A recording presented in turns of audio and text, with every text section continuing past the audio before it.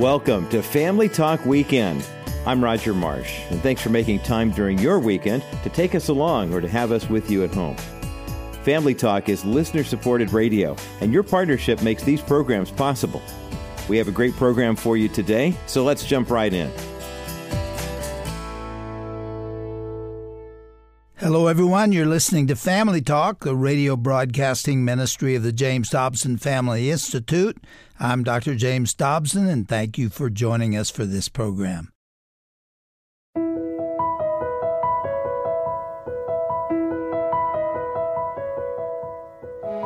All throughout his ministry, Jesus challenged his followers to intentionally seek out and care for those in need. Thousands of years later, our culture is still hurting and filled with people who need real help. This is Family Talk, a production of the James Dobson Family Institute. I'm Roger Marsh, along with your host, psychologist and best-selling author Dr. James Dobson. In just a moment, we'll continue Dr. Dobson's moving conversation with Victor and Eileen Marks. Victor and Eileen are brave humanitarians and founders of All Things Possible Ministries. On our last broadcast, Victor and Eileen talked about their backgrounds and the specific missionary work they are doing overseas. Today, they'll describe the ministry opportunities that have opened up to them with the refugees in Mexico. Victor will also expound on his heart for wounded warriors and military personnel suffering with PTSD. With that, let's listen now to the conclusion of this insightful interview on this edition of Dr. James Dobson's Family Talk.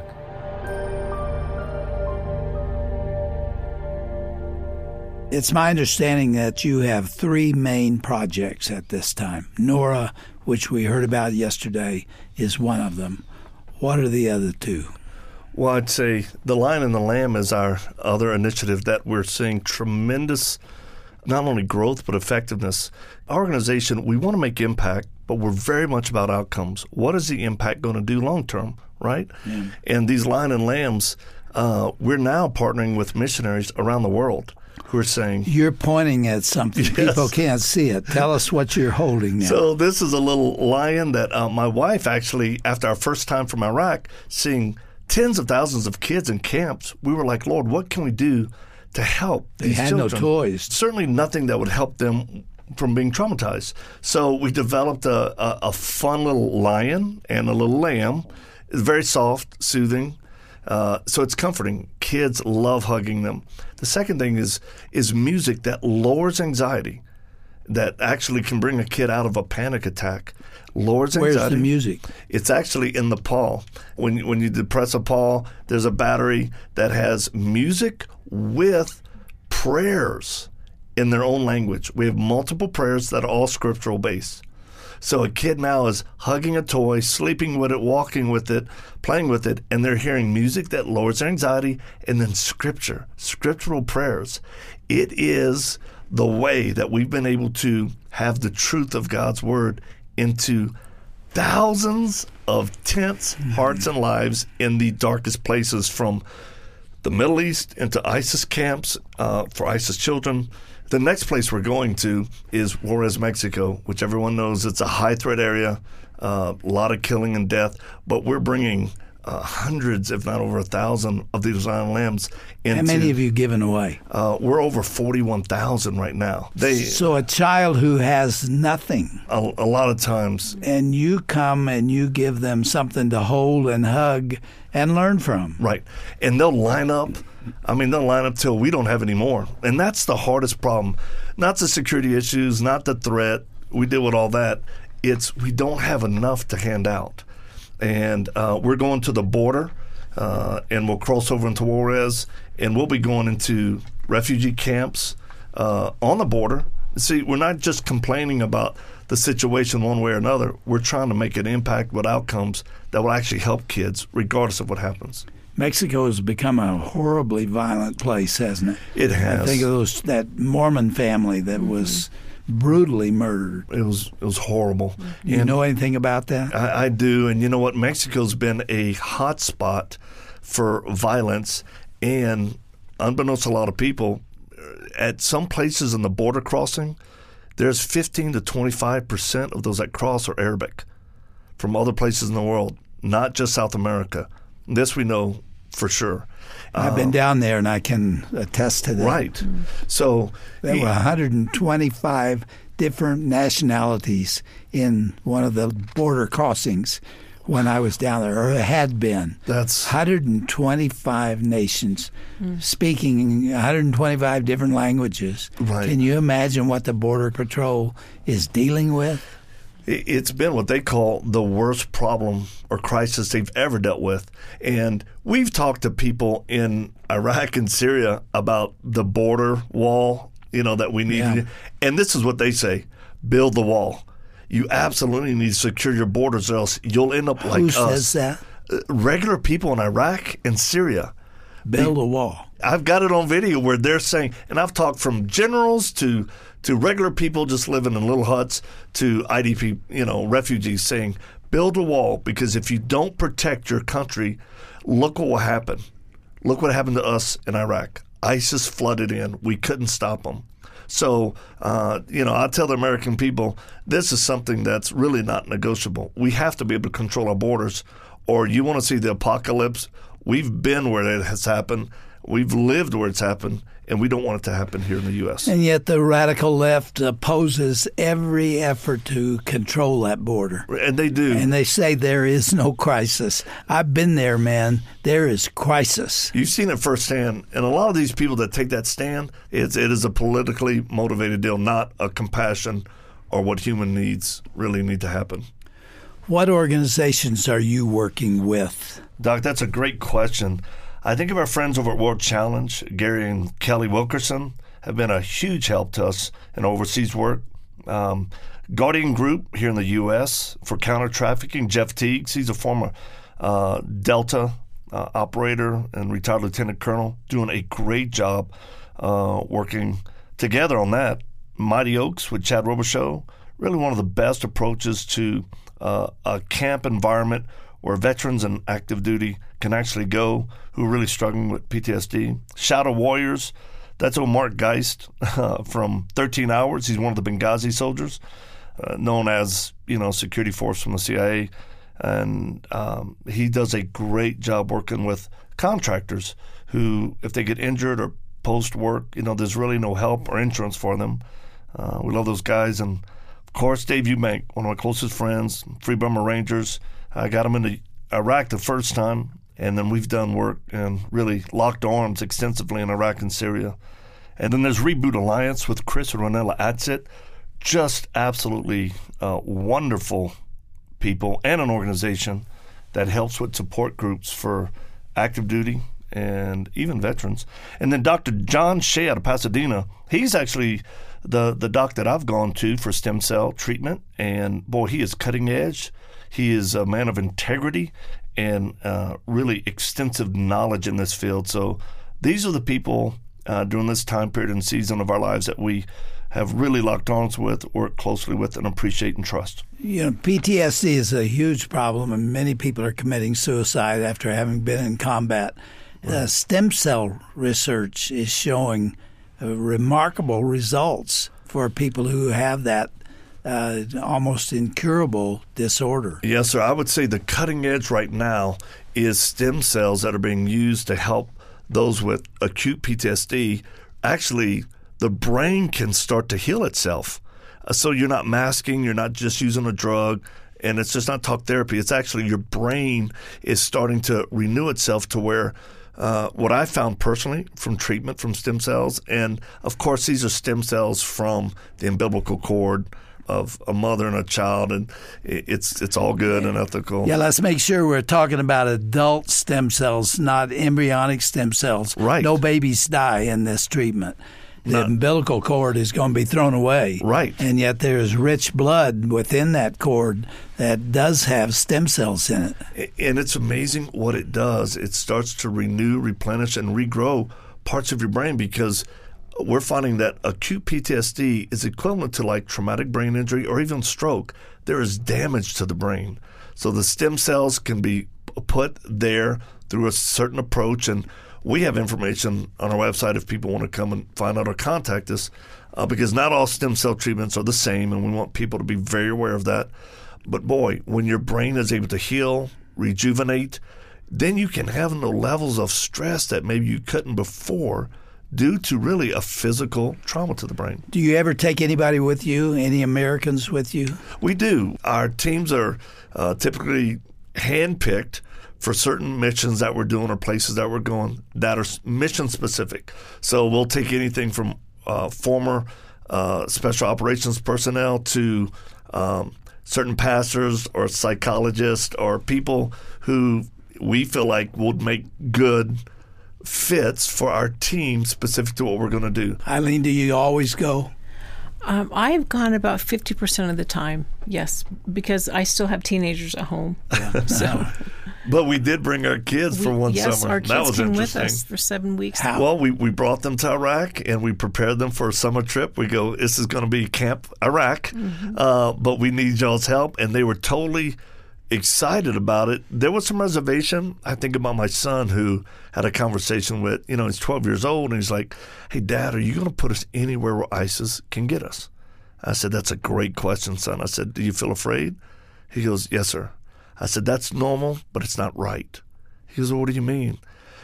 I said, it's normal because you're about to go into Iraq. And there are even military personnel who've never been to Iraq in a combat area, right?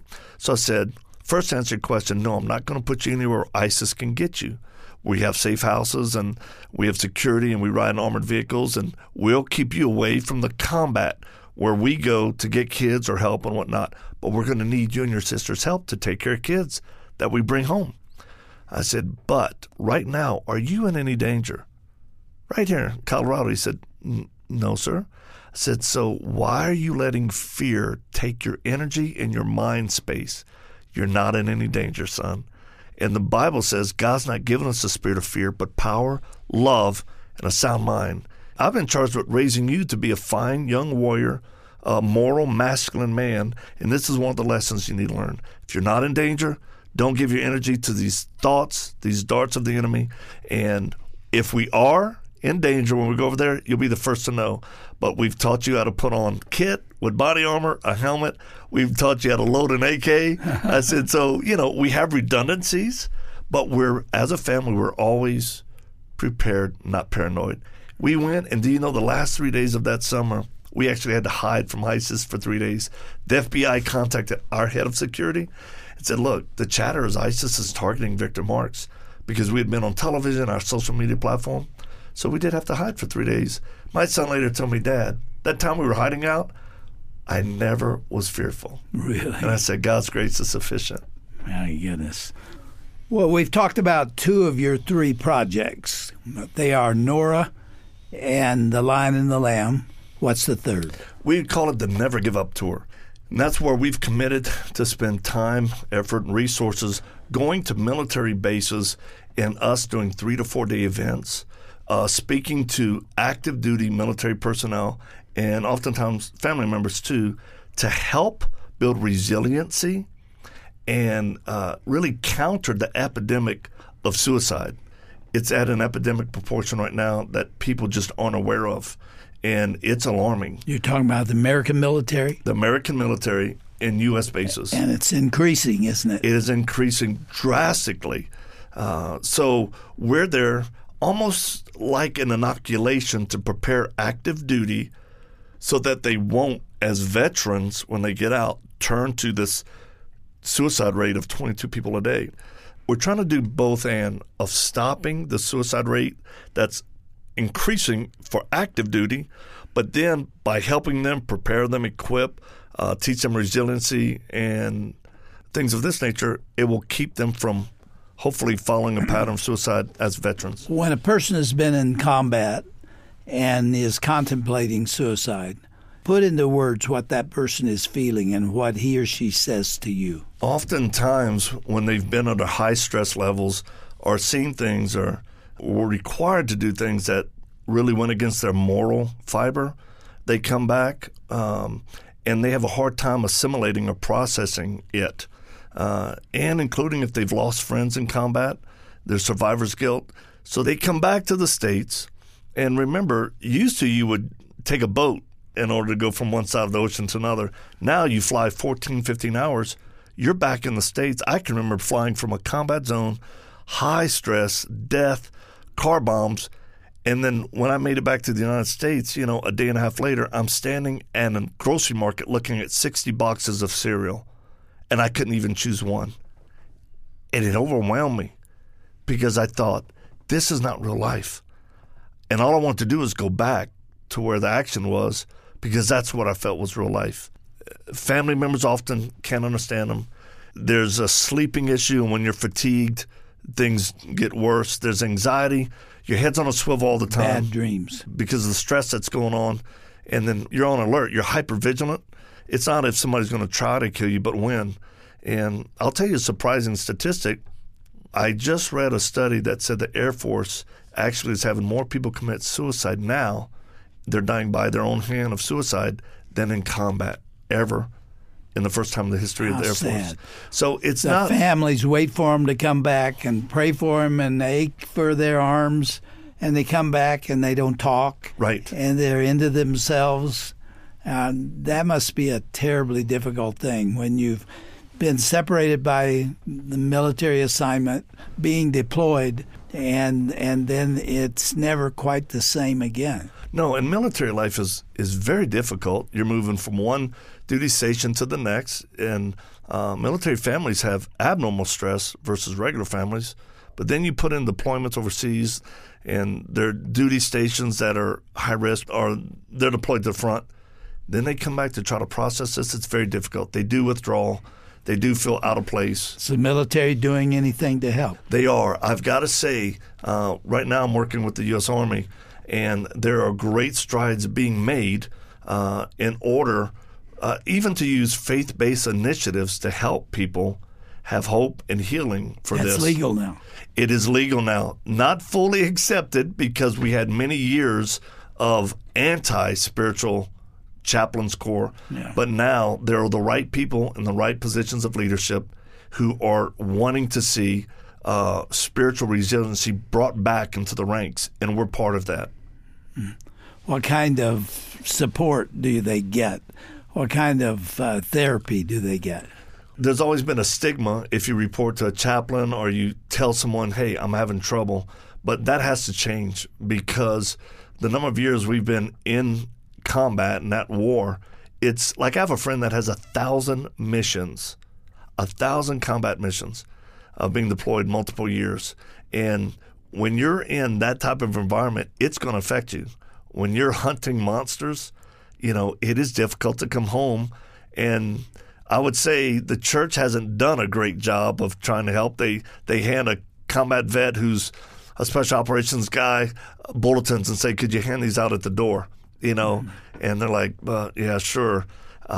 Or they just try to tame down manhood versus saying, no, we need you. We need leadership. And a lot of times in churches, speaking of, the pastors, a lot of the pastors aren't leaders of men.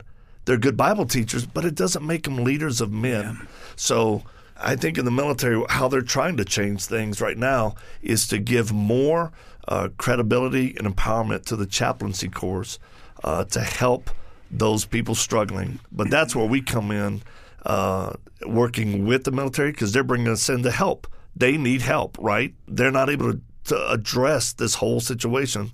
So we come with a three-pronged approach. One is me speaking, doing events on bases, everything from my dog doing dog demo attacks to, martial arts. We'll bring in our films and our resources to the follow-up care, which would be Reboot Alliance, Bible studies that men and women can attend, and then also Chad Robichaux's Mighty Warrior Arcs, which is a great place where people can go for a weekend or a week to have their head be able to be processed. Well, the other big part of this movement is to educate people on what PTSD is. Educate the person who's suffering and educate the families, because when we have more information about what's happening in their brain, then we know that they're not mentally ill. They don't have to have this stigma. And I think that has been huge to help people overcome this stigma. And for families, because the families are also suffering. Yeah. The wives are suffering, the children are suffering. Friends don't know how to interact with this person who really their mind is now altered from seeing combat, from being in these situations. Do you have a ministry to the women whose husbands are deployed? That door's open. When I have an opportunity to go to speak to the women, I love to. Because as a woman, my husband suffered with PTSD. I know what it feels like. We've lived this out. And we know God can heal the brain. We do know that. But you have to have the right environment. And you have to have people who are educated in this whole realm of PTSD. Victor, when you and Eileen first began this ministry, you were actually working with youth here in this country. Right. And your purpose was to reach out to them. Describe that and how it led to all that you're doing now. Yes, sir. We really started the ministry almost 20 years ago, reaching troubled and abused youth here in the U.S., and we found one of the biggest demographics was in incarcerated youth facilities. So we really saturated that whole area. We've been to either me speaking or books of resources in the over 1,600 facilities here in the U.S. We've never stopped. God's only increased, like the Jabez deal. Our 10 pegs have gone out, and he's brought more support and more team members to help us. As a matter of fact, there was a case where it was on 60 Minutes, a 10-year-old boy who was abused by his father, who was a neo-Nazi leader. This 10-year-old boy killed his father. And this boy was put in a youth prison. I was one of the first people to go and visit him. And his jumpsuit was too big for him. His shoes didn't fit him, and he was shaking. You know what I asked this kid? Mm-hmm. I said, "Do you miss your dad?" And he started crying. And I said, "I'm sure you do." And he did. He missed his dad so much. And there's more to the story, but 60 Minutes covered this. I told this young man, I said, "I'll be your spiritual dad from here on out." I never lost contact with him. I would go visit him when I could. We'd write letters. He became a Christian, incarcerated, spent about 9 years. And then here recently, I get a message and said, "Remember that kid? He's out, and he wants to meet you." I spoke at a men's conference in Los Angeles, and I actually brought him to it and introduced him to 2,000 men as a young man who made it. And you know what? We're actually looking to send him to Bible college. And I told him, "You have a position with us at ATP. You can do an intern, and we'll help you," because he has a desire, guess what? To share his story, to speak about the goodness of God, to redeem the worst things in life for good. And I hope and pray to the Lord that he gets to start speaking in youth prisons. When we began our first program yesterday and continuing today, I asked you a question. I said, "Victor, what drives you? What is the motivation?" We just now heard it. We just now discovered it. You get the greatest thrill out of what you're doing, don't you? I do. I love giving the enemy a black eye, because that's what we're called to do. Advance the kingdom of God, the kingdom of light, while pushing back forces of darkness. And for us to be allowed to do that and be led by God's Spirit, it is a joy. It's hard. It is definitely hard. There's hardship involved and suffering. But hey, if the Lord did it and he calls us to it, he'll give us the grace to complete it. Well, it's been a pleasure having you here on these two occasions. You've been here before. I always enjoy hearing you talk. I can just imagine what you go through in other countries. It is indeed another world, isn't it? Yes, sir. And because of air travel, you go from American life and culture. All of a sudden, you're in a situation that's completely foreign to everything else. You have to adjust to that every time you go? Every time we go and every time we come back. And we'll see what the Lord has in store, but we're looking for maybe a future season to start training people to do what we're doing. Do you encourage people to contact you, write you? We do. We love it when people follow us on social media or call or email. And we have thousands of prayer warriors and thousands of people who support what we do. And we're grateful for friendships, just like yours and Miss Shirley's. Y'all's friendship, it puts wind in our sail to keep doing what God's called us to do. How can people get a lion and a lamb? Well, I'll tell you what, we've now been able to get these little guys in the hands of kids all around the world for $10. So if someone goes to our website, they'll see Lion and Lamb. They click on it, and they can support of getting one. What is that website? The website is VictorMarks.com.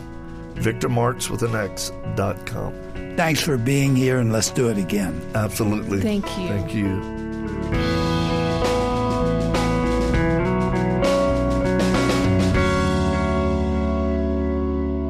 Well, this is Roger Marsh, and you've been listening to the conclusion of Dr. Dobson's classic interview with Victor and Eileen Marks here on Family Talk.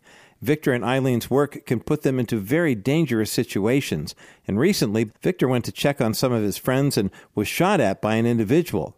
An intense standoff began, and one bullet narrowly missed Victor's head. By God's grace, the situation did end peacefully, and no one was hurt, but please keep everyone involved in your prayers. On behalf of everyone here at the Dr. James Dobson Family Institute, thank you for making Family Talk a part of your day. Be sure to join us again next time right here for another edition of Dr. James Dobson's Family Talk. Till then, may God continue to richly bless you and your family.